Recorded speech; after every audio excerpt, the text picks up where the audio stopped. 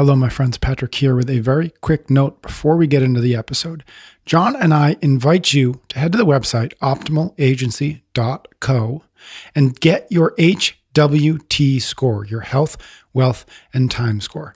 This is a free assessment that will give you a snapshot of where you are today on the road toward your optimal agency. 60 questions will only take you a few minutes.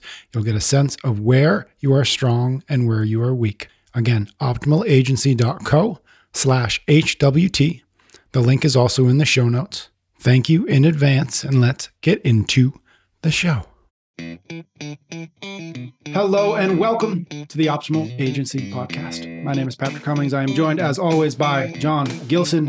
Together with you, we are exploring the ideas of agency, diving deep to discover a set of guidelines on how each of us can best operate in the day-to-day to maximize our personal autonomy, professional freedom, and ultimately our positive impact on the world. Thank you so much for tuning into the show. How are you, John? I'm great, Pat. Before we get into this conversation about dragons, which I'm excited about, just a reminder, if you are resonating with these ideas, with these conversations, please make sure you are subscribed or following wherever you are listening to this. That will ensure you do not miss another episode, and it also helps the algorithm overlords know that this is good and they should show it to more people. So thank you in advance. We're going to talk about, jokingly not, dragons today. I came across kind of like two, one you actually sent me, one I just kind of came across, things related to dragons. And I was like, these are connected. And so I just want to put them on the table first. And then we're going to kind of get into a conversation about facing the dragons, what that means, what it looks like, and why we need to, if we are going to build a life of optimal agency. And so two little quotes. One is from Jordan Peterson. He says, people are often loath to figure out precisely where they are. They don't want to know because they'd rather be spread out in a half-blind manner in the fog, hoping that the place that they're at is better than it is and deluding themselves by remaining vague. Rather than trying to figure out, I'm right here, right now with these specific problems. But it's better to do that because if you have a set of specific problems and you narrow them down and specify them, then you can start fixing them, and you can start fixing them incrementally. He says, slay the dragon in its lair before he comes to your village. And then the second thing, it doesn't feel related, but I believe is from Cal Newport, who's a productivity writer and podcaster. He talks about confronting the productivity dragon, which is his way of saying, instead of just being overwhelmed by all the things you need to do, you've got to actually stop and face the productivity dragon. He says, in the mythology of your professional life, in other words, you decline to confront the dragon and instead put up a half-hearted warning sign or rage to anyone in earshot about the unfairness of the dragon's existence in the first place. And he was giving advice to somebody. He said, my advice was to resist this temptation. I told the listener instead to confront the dragon. So that is the context for this conversation about dragons. You go now. So a dragon is a serpent with wings. And the serpent, of course, is the allegorical symbol of knowledge. Interesting. Right? So if you go back to the Garden of Eden ethos, what was the serpent tempting Eve to do? Eat from the tree of knowledge and thereby know what is good and what is bad. Okay.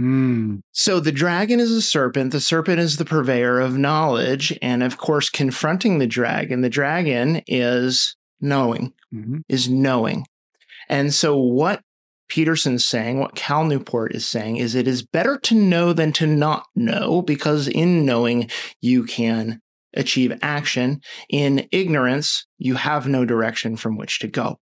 And so as I look at what Peterson is saying in contrast, or in relation to optimal agency, how wealthy are you? How much time do you have agency over? How much time have you sacrificed to the whims of other people's goals? Yep.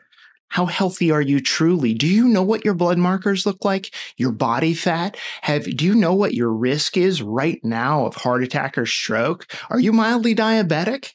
Right? Do you have an extra tire around the middle that you think is cute, but is in fact an indicator that you might die sooner than you need to? And so I think what the dragon is saying, do not delude yourself, engage in intense self-knowledge. And of course, we have to go from there and say, well, why wouldn't you do that? Because the reflection in the mirror, health, wealth, or time, might not be today what you want it to be. Mm-hmm. But rather than look at that and say that is a fact, right? The sun comes up in the east, the earth hurtles through space at 60,000 kilometers an hour, whatever the fact is, we say, this is my fault. And we experience probably the most poisonous of human emotions when we look at something it's not optimal and we think it's our fault, which is shame. Mm-hmm. And so rather than feel shame, which I would argue, if you ever want to get real philosophical, is the worst human emotion. Mm-hmm. Rather than feel that, we would rather remain vague. We would rather say, I don't know, but in not knowing having the knowledge, I am freed of the obligation to do anything about it. And so embedded in this idea of confronting the dragon, slaying the dragon, is that you now have a responsibility where before you had none. Mm-hmm. And I would argue that it's not confronting the dragon that has given you the responsibility. It's confronting the dragon that has made you aware of a responsibility that you had the whole time. Mm-hmm. Mm-hmm. Vague keeps away the shame, right? Our embrace of the vague keeps us from at least what feels like that shame, which I think I agree with you is perhaps the fundamentally useless emotion that we often find ourselves. And so specificity embraces the shame, but only momentarily, right? Because specificity leads to action. At least it could. At least it should, Mm-hmm. right? That's sort of the basic argument here. Almost invariably. You don't have to feel the shame. Maybe we can unpack what we need to replace the shame with, but let's just say right now we don't have the tools to replace the shame.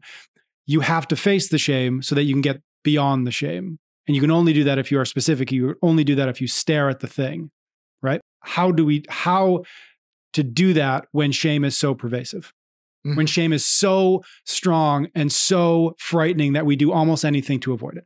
The first step is to find a tool, right? Human beings, like that's exactly what we are as tool users. And so the first thing you need to do is find a tool that allows measurement, mm-hmm. right? And I think the second thing that you need to do is don't focus on where you are standing. It's not productive. Focus on where you want to go. Mm-hmm. And for each of these categories, wealth, time, and health, say, what is my ideal outcome, right? And it might be something like this. It might be for wealth, I would love it if I owned my car instead of making payments on it.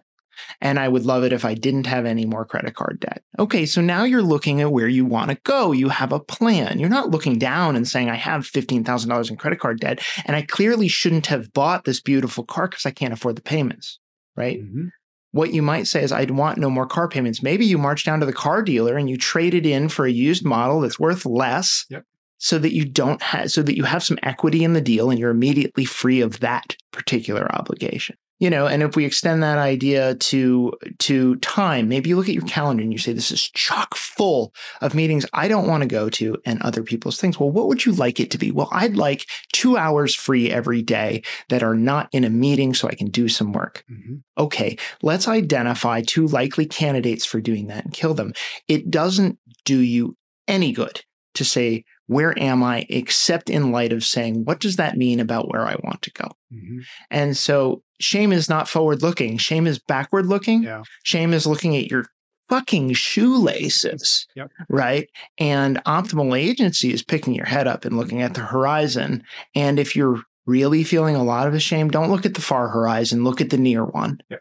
Look at an object just a few feet in front of you. This is something that I learned from you many, many years ago, but you're probably gonna have to tweak it so that it's actually accurate, which is if you're driving a car and you start to spin out, what the natural tendency seems to be is like looking with the direction you're moving, but the actual answer is to look in the direction you want to go. Mm-hmm. Is that roughly accurate? Yeah, and not only accurate, it's exactly why I put a Formula Ford into the wall at Lime Rock at 80 miles an hour. I think that's when you transferred that lesson to me. I was looking at the wall instead of the turn. Yeah, and the same thing holds true in my love of downhill snowboarding. Yeah, right. So if you get in the trees in steep shit, like I was in Telluride, Colorado with my girlfriend Annie, where she's a baller of a skier, and we're going through the woods. And if you look at the trees, guess what you're going to do? Mm-hmm. You're going to hit a Gravity. tree, right? Like, no, you're going to hit a tree. You look between the trees. Yep. Don't look at the object, look at the background, right? And so, yeah, it holds true in every sport. And it's almost become this aphorism of look where you want to go. Yeah. It works in whitewater kayaking. It works in snowboarding, works in race car driving, and it works like hell to ameliorate any shame you feel about where you might be today. It feels like a natural place for us to mention and talk a little bit about the HWT score, because that is a place, that is a means of facing the dragon, right? Of looking at the thing, even if the thing is hard, even if it has the bubbling up of that shame, even if it makes you recognize I've really been irresponsible in some number of decisions. Talk about the HWT score, and is that a proxy for what we're talking about here, or is that a means of getting to this place that we're talking about? It's one means. It's a tool. It's a way forward. There are a lot of ways forward, but what I wanted to do was illustrate a couple things with the HWT score. First, where are you in terms of the behaviors of health, wealth, and time? Are you doing the things that will move you closer to agency with those elements, or are you doing things that will move you farther away? And so, it's a 60-question online questionnaire that just in reading the questions, frankly, will allow you to gauge that. But then we quantify where are you, and importantly, what's your balance between these things, right? And what we find over and over is that people tend to have a deficit in one versus the other. It doesn't necessarily tell you exactly what to do, where to look and where to aim. It tells you where you are. And if you are an astute reader, what you do is look at the questions you were asked and say, what does this imply? What does this imply the right answer is? Because I never want our listeners to feel like they're simply not being given credit for their intellect. And so it's that process of saying, what's the right question to ask, right? Do you have free time available to you on weekdays? Well, what am I implying there? You probably should. Right. And so, as you go through that benchmarking of saying, what is my HWT, health, wealth, time? What is my HWT score? Of course, what we want to do is we want to get you looking at the horizon or looking a few feet in front of you, improve one thing at a time, come back after a suitable duration of time has passed. It's not next week. And take it again and say, where am I now? And folks can find that at optimalagency.co, and you can get your score there, so you can get a sense of where you are, even if it is hard to face that particular dragon. I want to bring in a quote from Naval Ravikant. He says, most of our suffering comes from avoidance. That strikes me as the primary, and maybe it's right up there with shame, as the primary reason we don't look at the dragon. And if we don't look at the dragon, we can't slay the dragon. So not looking at it, avoiding it, is the cause of so much pain and so much suffering. It's just maybe a suffering down the road. I'm gonna push this particular degree of suffering off to a point where I can't push it off anymore, and that's where we end up getting into so much trouble with health, with wealth, and with our time freedom. And I'm going to bring in one more little quote that you actually sent me from Jocko. He was doing a little podcast, and he called, I think the name of it was "Don't Accept It," or at least that's my note. And he just says, we allow things. I can't do a Jocko voice, so pardon me. We allow things to happen we should not accept. We allow ourselves to get out of shape. You didn't get out of shape overnight. You accepted it day after day after day. We let ourselves get into bad financial situations. We accept it a little bit at a time. We accept doing a job or living a life that we really don't want to live. What I'm saying is, don't accept that. Figure a way out. There are things in life that you cannot accept. If you accept them a little bit, you lose everything. And so when you sent that to me, these ideas of dragons and not accepting, of facing the dragon and then don't accept the dragon, started to come together for me as like a part one and a part two. First thing you have to do is you have to accept it, and then the next thing you have to do is don't accept it. And it strikes me that that's in there, as hard as that is the blueprint. Acknowledge it, but don't accept it. Yeah. I love the idea that if you accept little things that cause you suffering, you will accept big things that cause you suffering. And you shouldn't accept either, because the world is negotiable. And this might be the grand story of optimal agency, is that the world is negotiable, but not if I don't know where I stand. And so let's imagine that you and I are friends and we've been friends for a long time and we have a problem with each other. Let's say that we're roommates, hypothetically, and hypothetically that our stove is covered in mouse shit. Yes. Right. Just hypothetically. We were busy. We were busy. Go ahead. Right. And one of us accepts that and one of us doesn't.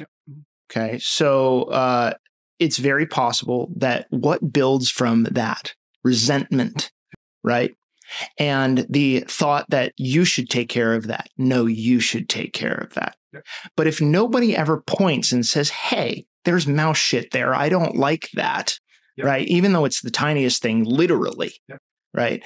We never move our relationship forward and we actually break it down because we allow other emotions where simple acknowledgement and then non-acceptance and then action would have been the proper path. And so it's about accepting the momentary discomfort and understanding that the momentary discomfort will lead to maximal comfort down the line. And maybe just by acknowledging it, have you ever, if you're listening to this, you have a secret. There's something you know about yourself that causes you deep shame, likely. And you maybe have never told anybody that thing. And you've probably fantasized about telling someone. And why do we do that? Why do we disclose our deepest and darkest? Because it ceases to be our problem and becomes a problem. It becomes the problem. Acknowledgement depersonalizes, right? And so if I can measure my treatment of money or my treatment of debt, if I can measure where my health is, and then I can acknowledge that in some way with somebody dear to me, right? What I'm doing is I'm creating an impetus for lightening that problem, making it smaller. And that's what Peterson is saying when he's saying, slay the dragon in its lair, not when it comes to your village. Because when it comes to your village, it is there in the mythological sense for havoc. It is there to break and destroy. And that's what dragons do when they are not confronted. What do they do in their lairs? They sleep. They sleep and they're tiny. They're non-threatening. Get them while they sleep. Right. And that's that action of saying, I acknowledge this, I don't accept it, and I'm going to act. Another show that I have, Chasing Excellence, Ben and I talk about this framework of awareness, intention, and action. And that's it. And they go in those orders, right? You have to be aware of whatever it is. Then you have to set a course for yourself, and then you have to take massive action. And ultimately, like it's so funny to me how many conversations he and I have that can be brought back down to that simple framework of awareness, intention, and action. And so I just want to put that out there because it's been useful to me as, again, just as a framework. I had a thought recently. I want you to either agree with this or poke holes in and tell me why I'm wrong. But it strikes me that this is related to it, and the thought was that emotions are always information, but emotions are not always instructions. And so again, thoughts on that. But to me, that's what we're talking about here is the emotion, whether it's shame or regret or anything else, of confronting the dragon, of recognizing that we have to accept the dragon and then not accept the dragon. The emotions we feel, whatever that might, maybe it's pride, whatever we feel is instructional, or whatever we feel is information, but it's not always instruction, because the instruction of shame is to push that away. The instruction of regret is to not think about it anymore, and so, because those are just the easiest things. That's our kind of our response to those feelings. And so thoughts on, am I in the right ballpark with what the real challenge of slaying the dragon actually is? I think you are spot on. And I think there are a lot of Zen Buddhists that would agree with you fully that your emotions and your thoughts are not instructions. They are simply fleeting and metaphysical elements. They're there, and by acknowledging them and acknowledging their existence, you allow them to leave. Right. But I love that. I love that framework and concept that what information is shame giving me? It's giving me the information that, one, I don't like how I have handled this in the past. Two, it's very important to me that I handle this well. That's another piece of information that shame conveys, Mm-hmm. right? And then shame probably tells us that, unfortunately, I believe that this is not reconcilable. I cannot fix this. Right? Shame attempts to convey that information. Yep. And so if shame was an instruction, it would be don't do anything, live with this suffering. Yeah. But this saying is fixed. But Jocko would say, don't accept that. Tell shame, I am acknowledging your information that this is important to me and I should do something about it. Mm-hmm. I am not acknowledging your information that this is non-solvable, right? And so your instructions, thank you, are being rejected. Your information is valid, most of it, some of it, your instructions are not. Mm-hmm. And so what I'm going to do now is I'm going to develop a plan of approach, and then I'm going to take, I love that term, massive action. Another name, like Swedish death cleaning and massive action this Friday at the Paradise, right? I'd go to that show. Yeah, I'd go to that show. So I think that's spot on. I love that construction. And I think that the only hole that I would poke at all is, okay, well, I still need some instructions. I still need some instructions. And so I think that's the other thing that keeps people paralyzed in place. They say, I know something's wrong. I know it's important. I want to do something about it, but I don't know what to do. Mm-hmm. And so this is where we have to get hyper tactical and say, what is the next realistic and definable action? Mm-hmm. And I think where people lose this, and we can go back to kind of this, things that we've heard from James Clear and things that we've heard from great coaches. Don't focus on the outcome you want, focus on the process to get there. What is the thing that I could do today and tomorrow and the day after repeatedly? What's the habit I could develop that would get me closer? Right. And so let's say that you have massive credit card debt and you say, well, what's the one thing I could do? Like, let me get to the pump handle intervention. What's the one thing I could do that could stop me from having massive credit card debt? Mm-hmm. Step one, take your credit card out of your wallet. Mm-hmm. Put it somewhere less accessible. Introduce friction. Maybe number two is go into your saved payment methods in your browser of choice, in your Apple TV, in your Fire Stick, in your whatever, you're on Amazon.com, and erase it. Okay. Now you've created an environment in which you've already taken kind of action in that next step. So knowing what to do, it doesn't help to know the outcome. It doesn't help. So, if I'm in massive debt, or I failed to save for retirement, or I simply am living above my means, or I'm not making very much money, like whatever that thing is, it doesn't do me any good to say, I would like to have $1 million in the bank. Mm-hmm. Zero. That's an outcome goal. I need process goals. Yeah. It reminds me, Scott Adams, the author of Dilbert, he I don't remember the name of the book that he wrote this in, but he said that systems are more important than goals, because goals, even if you hit the goal, now what? Right. Mm-hmm. But chances are tomorrow you're not going to hit the goal. And so tomorrow you have to wake up knowing you're not going to hit that goal. But if you focus instead on the systems, you can abide by that system tomorrow, the next day, the day after that, because it's not tied to some end state that someday you hope to get to. The system will be there tomorrow. And that's the only thing you have to focus on. Yeah. And there's a lot of wisdom in that. I mean, it's now echoed around the self-help sphere to the point where I'm sure that he did say it, and I've heard Clear say it, and I've heard Ferris say it, and because they're all right, right? It's like everybody's triangulated on this truth that the natural human tendency is to come with an outcome goal. I want this end state, right, instead of a process goal. And so if you're doing that, you should always have that self-check to say, how would I turn this outcome into a process? It strikes me that the rules of wealth, the rules of health, and the rules of time are a really good place to start after you decide, I've accepted it and I'm no longer going to accept it. Now what? Yeah. Go to the rules. And if nothing else, and that's why they're there, if nothing else, do that. Mm-hmm. Right? Yeah. Well, those rules aren't, I wish I wrote them for everybody else. Mm-hmm. Those are my rules. Yep. And I don't mean like I claim authorship. I mean, those are my rules. That's my operating system. That's the thing I remind myself of when I want to have the right process. And so if you measure and you know where the dragon is and you would like to confront it in its lair, you do the HWT score, or you don't. You just read the rules, right? Read the rules and say, what am I doing? What am I not doing correctly? And if I can ask you to, take a leap of faith. Mm-hmm. Try them. You'll find out that they work. And that should be the ultimate test of any set of instructions is, does it get me closer, right? Does it do the job it's meant to do? Love it. All right, I'm going to leave it there. Thank you, folks out there, for listening. Thank you for your ratings and your reviews.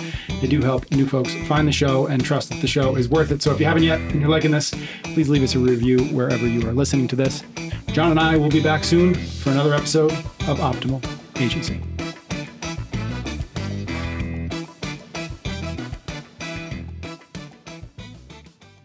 One more note, one more invitation before we go.